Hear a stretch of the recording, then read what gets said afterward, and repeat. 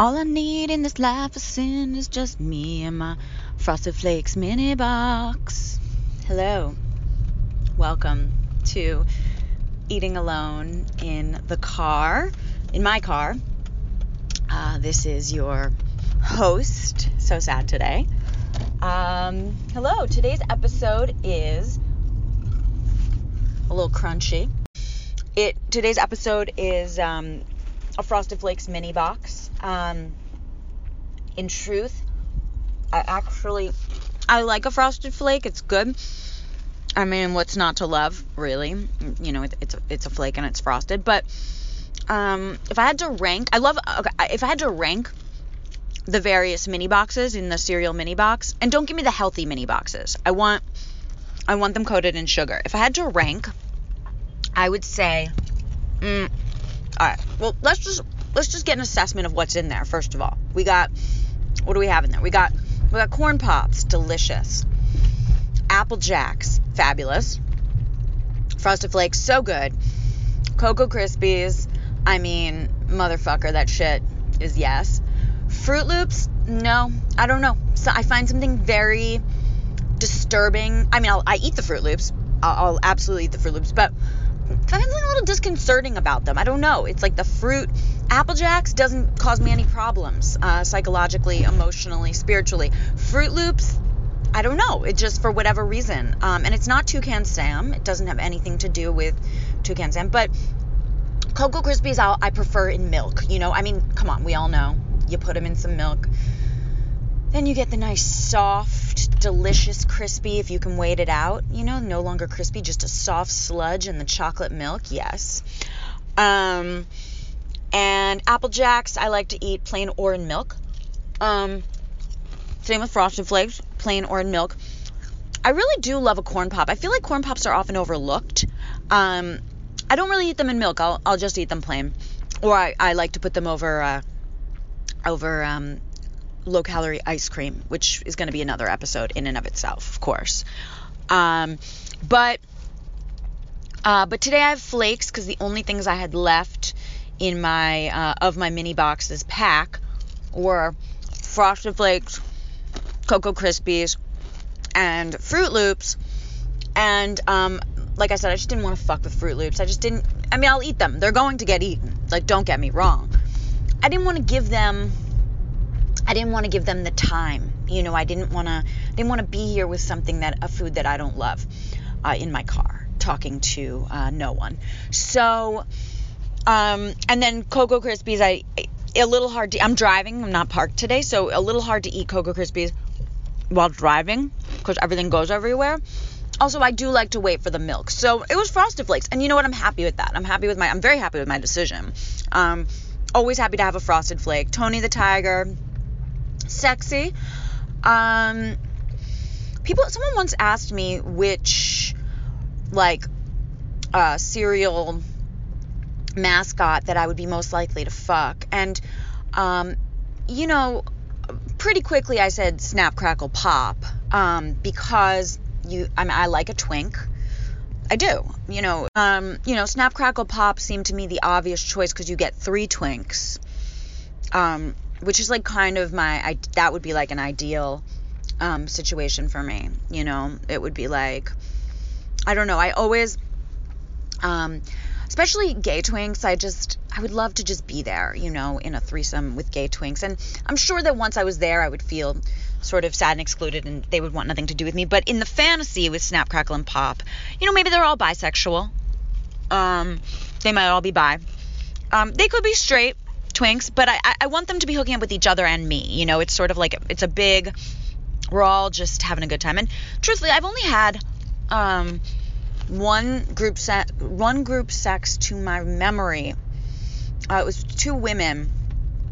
I really wanted to hook up with one woman.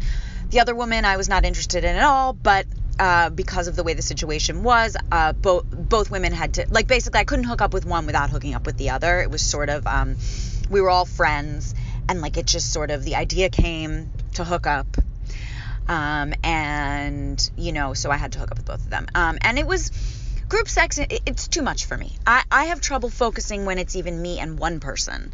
let alone 2 people. I mean, you know, it's like, I don't know. For me, sexually, as in the rest of my life, I tend to retreat into fantasy quite a bit.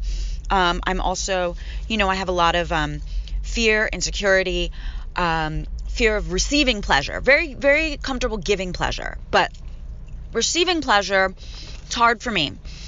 And so I really have to get very still and focus. I either look like when I'm on my way to having an orgasm, I either look like I'm dead, because that's how in my head I am, or I've also been told I look like Harry Houdini, struggling to get out of a tank of water while wrapped in chains. So that's what it's like having sex with me. I know it sounds fabulous.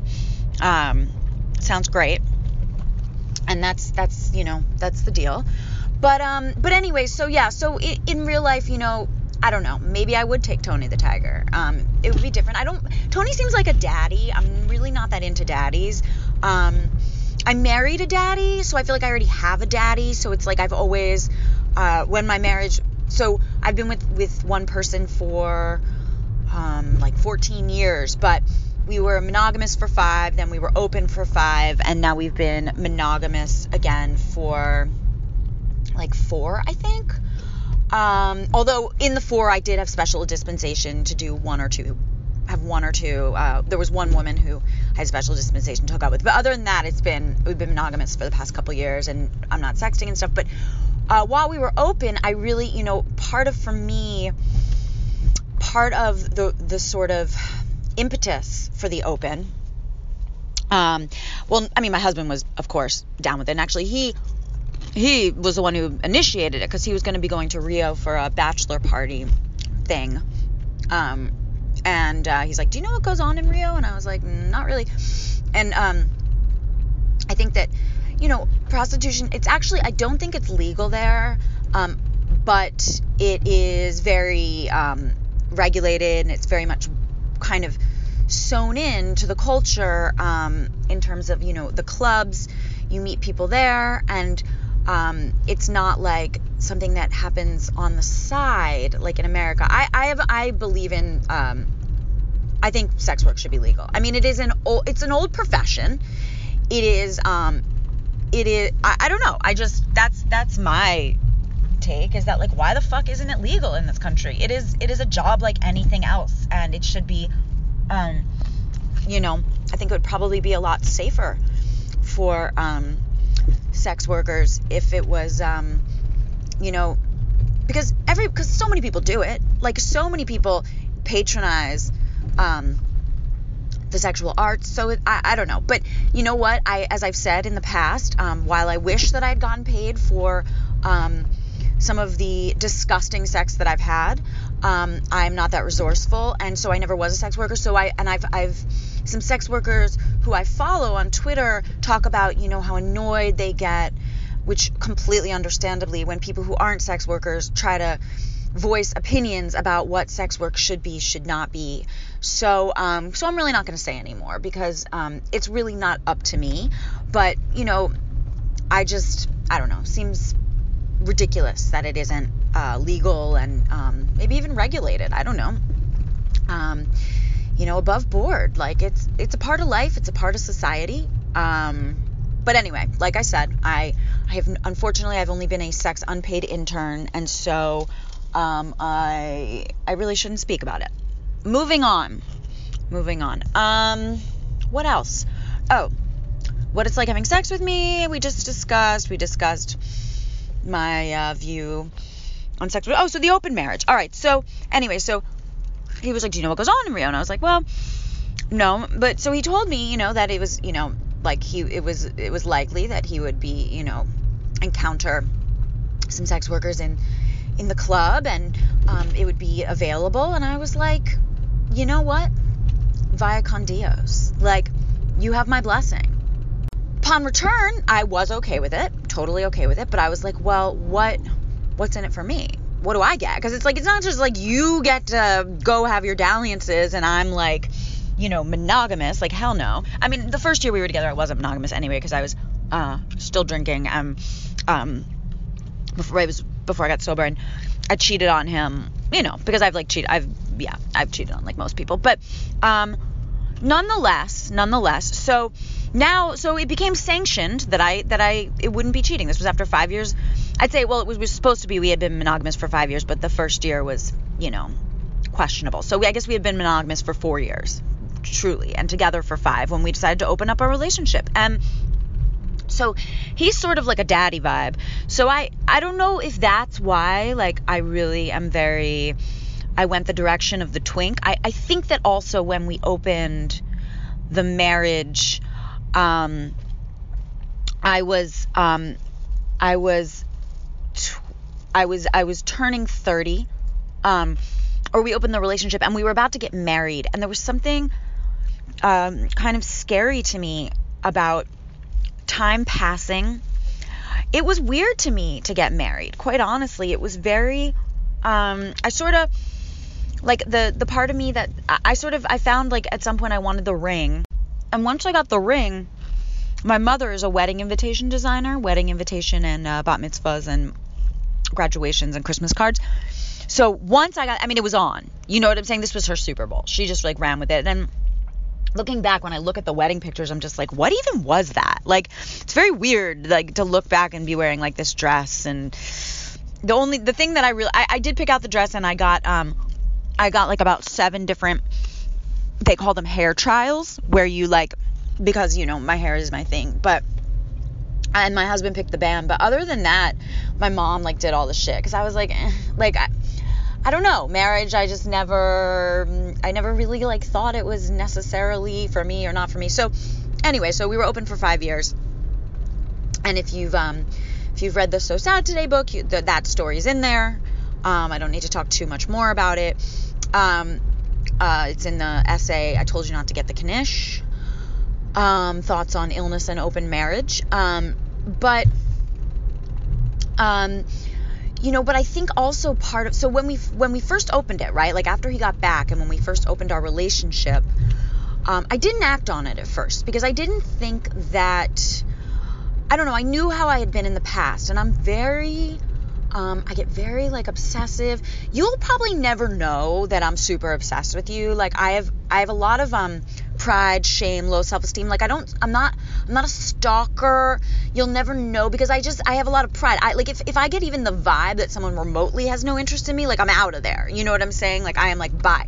But in my head, it's like it can consume me. It can consume me if I fuck someone and it's good and then I don't hear from them. It's like days of withdrawal and pain. Also it's just like when trying to fill that spiritual hole within when I'm approaching those experiences, it's not just like, oh, let's fuck, it comes from a deeper place and a deeper, it comes from that feeling of the existential hole that I've talked about a lot. And, when you try to fill the existential hole with outside stuff, I have found it works for a little bit, but ultimately it kind of makes the hole bigger or causes more suffering. This is what my book, The Pisces, is all about. Or it's an exploration of that. And so for the first year that I was able to be not open, I didn't act on it because I kind of knew, like, once I opened Pandora's box, it would be like, I'm not very good at, like, regulating. But then for 5 years, but then for the next 4 years, I did open. I did act on it. And once I acted on it, it was like, all hell did kind of break loose emotionally. Again, you wouldn't necessarily know. Like, that's the thing. You wouldn't necessarily know. Same with my depression and anxiety. I think because my mother just cares so fucking much what other people think, that was, like, beaten into me to a fault growing up. And so part of why I started even, like, the So Sad Today Twitter account is because, like, I felt like I had to wear a mask where I just, like, couldn't be honest about what I was really feeling. And I'm very capable of being confessional on the page. I give myself a lot of freedom there. But in my life, it's the opposite. It's like I sort of lead with that shame and that fear of rejection, and I sort of cloister myself off. And so, you wouldn't know. I mean, there were a couple times, like, there were, like, somebody, like, I don't know, there was like a kid who we followed each other on Twitter, and then like one time we were like making plans, and then he fell asleep, and like, you know, I definitely like subtweeted some like bitchy shit, and you know, I mean, I subtweet a lot. Subtweets, as I say, are a healing journey, but for the most part, it's like the suffering is really internal. You know, it's an internal suffering. I'm not necessarily I don't think I'm taking that many people down with me. I don't know. It's just whatever. But it is what it is. But you know what? Internal suffering is, look, I didn't get sober to be miserable. I didn't get sober to feel hungover emotionally. So it was what it was. So we had the open relationship for 4 years. 5, but 4 of me acting on it. But, and then in the end, as my husband said, you let your side bitch settle in. That's what he said to me, because I got a little too attached to one of my twinks, we should say, and really fell for someone, or thought I fell for someone. You know, had the fantasy. The fantasy is sometimes more profound than, or it's definitely more drug-like. You know, it's definitely more drug-like. And I love a relationship where there is not genuine intimacy, the intimacy of seeing one another every day, knowing all those things. But I love a relationship where you can sustain that limerence, that narcotic limerence. Limerence, as I've said on the podcast, is that feeling of that surge, that adrenaline, that drug-like feeling you feel when you have a crush or in the beginning of a relationship. I love when something is at a distance, when it's not real, because then you can sustain it. And the worrying, whether you're going to get texted back, how they feel, all that stuff, it really contributes to that drug-like atmosphere. And the highs are amazing, and the lows are really painful. So for the sake of my marriage, but really also for my own sake, because even if I were single, like I wish I could. In my fantasies of being single, I'm always like, I have a harem of people, but truthfully, even if I were single, I couldn't continue the way that I was going, and so we closed it back up. But suffice to say, all this is just to say that you know, I think that a lot of my sort of, we could call it acting out. I don't know that I want to label it a bad thing, like acting out, but we could call it acting out. And all of my acting out and pining for twinks and all, it was always guys younger than me. Women, I like MILFs. With women, it's like, give me like a woman, like, just breastfeed me. You know what I'm saying? It's like all my mommy issues. It's just like, just breastfeed me. Like, let's just, you know, and like, I want like the opposite of a twink, actually. I want like the more voluptuous, the better. Give me a MILF. You know, like, let me lose myself in your beautiful, voluptuous folds, and let me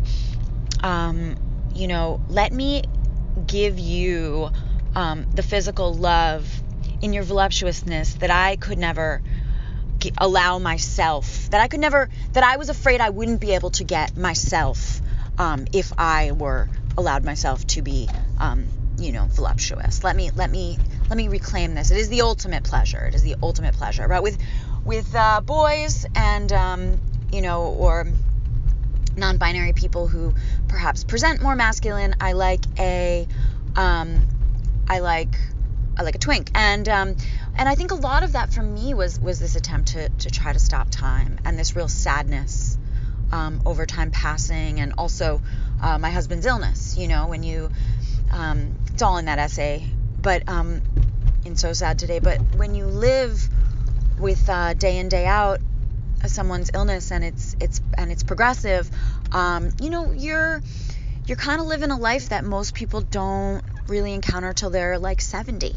And so I wanted life, I wanted joie de vivre, I wanted youth, I want the infusion of life, and I want to turn back the clock. And I hope that I can, and I wanted to fuck the clock back. I want to fuck the clock back. And I also think that, I've said before, if I perceive you as magic and then you like me, then maybe I can be magic too. And I think that's where the youth thing comes in.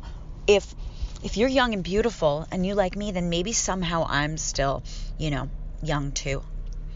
So anyway, yeah, so now I have one younger man left in my life. We're one younger man, my dog Pickle. He is definitely a twink, very persnickety. He's a street rat, is what he is. He was found in a parking lot. He is, we think, a Chiweenie, like a Chihuahua, Dachshund, probably some Jack Russell in him. He's gorgeous. And he really came into my life at a time that I needed that. I needed, because when my husband is sick, which is a lot, this year was tough. He was not really able to leave the house more than, I would say, definitely less than 10 times between August and April. It's a lot, it's a lot. It's a lot to watch someone suffer like that. But so Pickle, he brings that infusion of joy and youth and vitality and cuteness and all those things, and so Pickle is the younger man for me. And someone asked me recently on Twitter, I think, they said, you're bisexual, but you seem to talk about boys a lot more than you talk about women. And I think for me, my sexuality has always been very fluid. And for whatever reason, since I turned in my 30s, I've been just craving dick. When I was in my early 20s, I really didn't care about. I was like, great, like I'll take or leave a dick. You know what I'm saying? Like it meant nothing to me. And on a cis, and we're talking on a cis level, of course, rather than like sort of a gender level, but when it came to, pussy to me was just so much more fascinating and layered. But I don't know what happened. Dick for me, it has gained a renewed and I'd say exponential interest in the past years. And so, certainly I still am attracted to some women. And I've had some sexual experiences with women in my 30s, but I guess sort of when I obsess, my obsessions now, rather than the way I used to obsess about women, it tends to be twinks now, and I don't know why that is. But it's a sliding scale. Perhaps in my 40s, I will return solely to wanting to fuck women. Who knows? I have found that sexuality is mysterious, and I don't know. It's just where I'm at today is that I find myself obsessing about cocks. So yeah, there you have it. And I don't know. I think that'll about wrap it up for today. Yeah, I think that's about it. I think I have embarrassed and divulged enough for today. And do with it what you will. And I hope that you have a lovely day and perhaps maybe inspired to get yourself some cereal mini boxes, because they really are it really is quite the best. All right. Thanks for listening. Bye-bye.